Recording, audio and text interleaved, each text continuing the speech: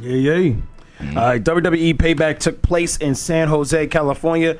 I'm not going to go through the whole thing with y'all. There are two big things in my highlight. But to give it quick down and dirty. For the most part, you run a middle pay-per-view. For the most part, you kind of knew what was going to happen. Jericho got the belt from KO, mostly because SmackDown Live needs him. So it was a no-brainer when it came to that one. Rollins versus Joe will have to be my favorite match. I think Seth Rollins versus Samoa Joe was just a great way it ended. The roll-up was just a nice way. It made both competitors look strong. Of course, Bayley dropped the belt to Alexa Bliss. It's typical Vince McMahon fashion at this point to have somebody drop their belt in their hometown, which is kind of dirty. It's like, come on, bro.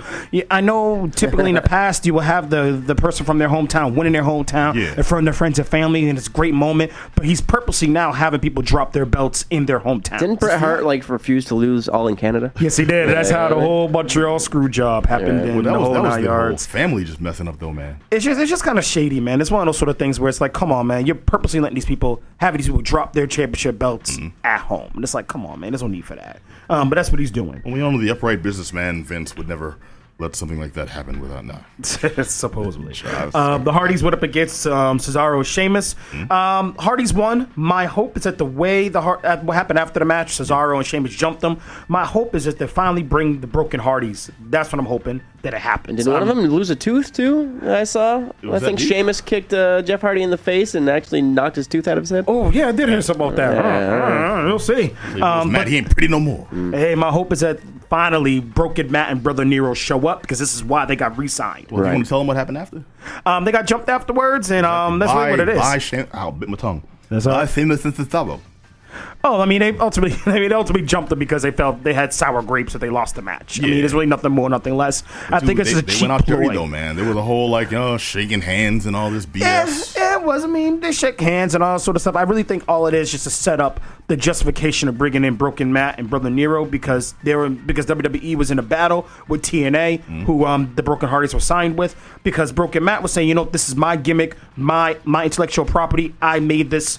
It's mine. I'm bringing it to wherever I want to go. TNA's beef is we spent all this money on you developing your gimmick to the point where we did a pay-per-view at your house on your property, named it after your gimmick. We poured a lot of money, production power into this. And your children. You're just going to take off and run with it? No. Potato salad. You give me some money. You giving us some money. Vince apparently paid them off. So, I mean, we'll see what happens with the WWE lawyers being property that's being sold with an IPO. So that could have been millions. It was still pocket change to Vince. Absolutely. I mean, because my stock isn't dropping, so let's keep it pushing. Where am I at? Okay. Strowman versus Roman Reigns. Blah, just big dudes fighting. It's what it is. The only part that got a little weird and a little uncomfortable, and perhaps this is me being a little sensitive, is when Roman Reigns got a bloody mouth and he was supposed to be coughing up blood, and that the crowd was cheering that this guy was coughing up blood.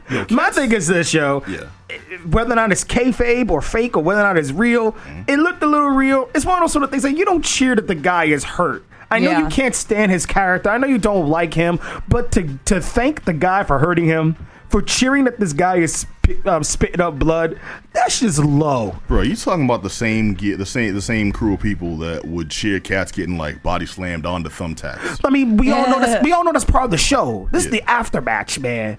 It is like you're cheering thank you to the guy for beating up the guy to spit up blood. You're cheering thank you to Strowman for Roman Reigns spitting up blood because you don't like Roman Reigns' character. Right. Part of me's just kind of like, we got to draw the line somewhere, man. I don't like the guy's character either, but I don't want the guy to seriously get hurt or be hoping that the guy really got hurt.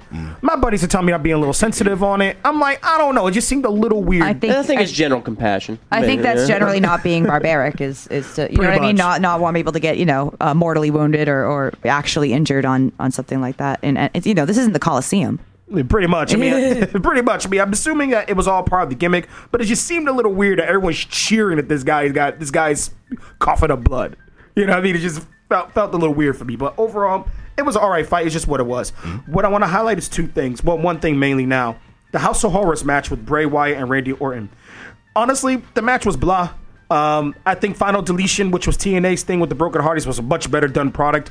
Ultimately, what it was that the whole time I'm watching this, I'm thinking, did Vince McMahon just rent out this house to have this fight in, or did he build this setup from scratch? Because WWE is a production company, just like WWE Studios, just like what you mentioned with Slight. Yep. WWE will co-produce that. So I mean, they're their own studio. So I'm sitting here watching this. I should be watching a fight. I should be watching a match. But I'm thinking, wow, if somebody really did lease their house, that's gonna be a lot of cleanup afterwards. So I mean, it goes show how entertaining the match was, because it really wasn't. House used to belong to Test. Say again? Used to belong to Test. It used to be Tessa's house. So, I mean, it's to the point where at the after show, Jerry Lawler was like, yeah, man, I didn't really like the match either. I was wondering, wow, if that's somebody's house, that kind of sucks. They just messed up that guy's house.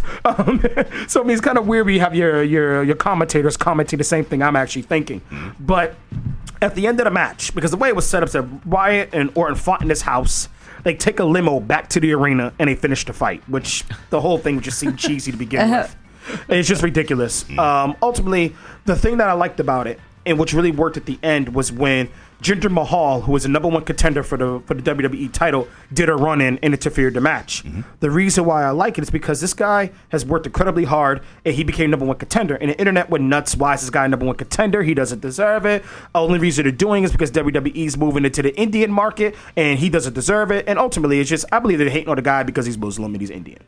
Because ultimately, that's why I think the reason why some of the fans are hating on him. Because this is what WWE does all the time. When they move go ahead. I'm sorry. There is a precedent for that, though, man. Yes, it is. We even talked about it. Like, yes, we did. They'll push Japanese wrestlers. Asian wrestlers in general. When specifically Japanese, when they moved into the Japanese market. I mean, I think it was Sheamus push into the Balor and UK Lynch when they moved to the UK market. Absolutely. Yeah, so Doink when they moved in the Juggler market, man. So maybe they're probably trying to get those Juggalos, man. You know.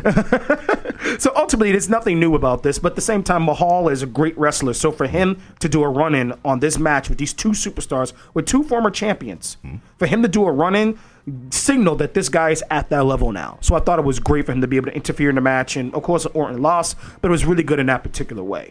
So I mean, overall, by the way, I mentioned it that Becky Lynch, that Alexa Bliss got the belt from Bayley, and Bayley lost in her hometown. I can hear the excitement in your voice, brother. I mean, because it was one of those sort of things where you knew the results were going to happen. It was those run-of-the-mill sort of things. It's what I mentioned before, how WWE is going a direction in which they're a little more predictable, at least with their Raw brand. They're a little more predictable. They're giving the WWE fans what they want, but not necessarily the wrestling fan what they want. And I mentioned this before. There's a difference between a WWE fan and a wrestling fan. And it's ultimately, they just gave the WWE fans what they wanted with this. The guys they wanted to win, won. The guys they wanted to lose, lost. It was just simple as that. And that's all I got. I mean, if you want to watch it, watch it. Have it play in the background. I'm looking forward to the Smackdown pay-per-view that's happening the 21st of April. 21st of May is what I'm looking forward to. That pay-per-view, that's gonna be a good one because Smackdown just does better work.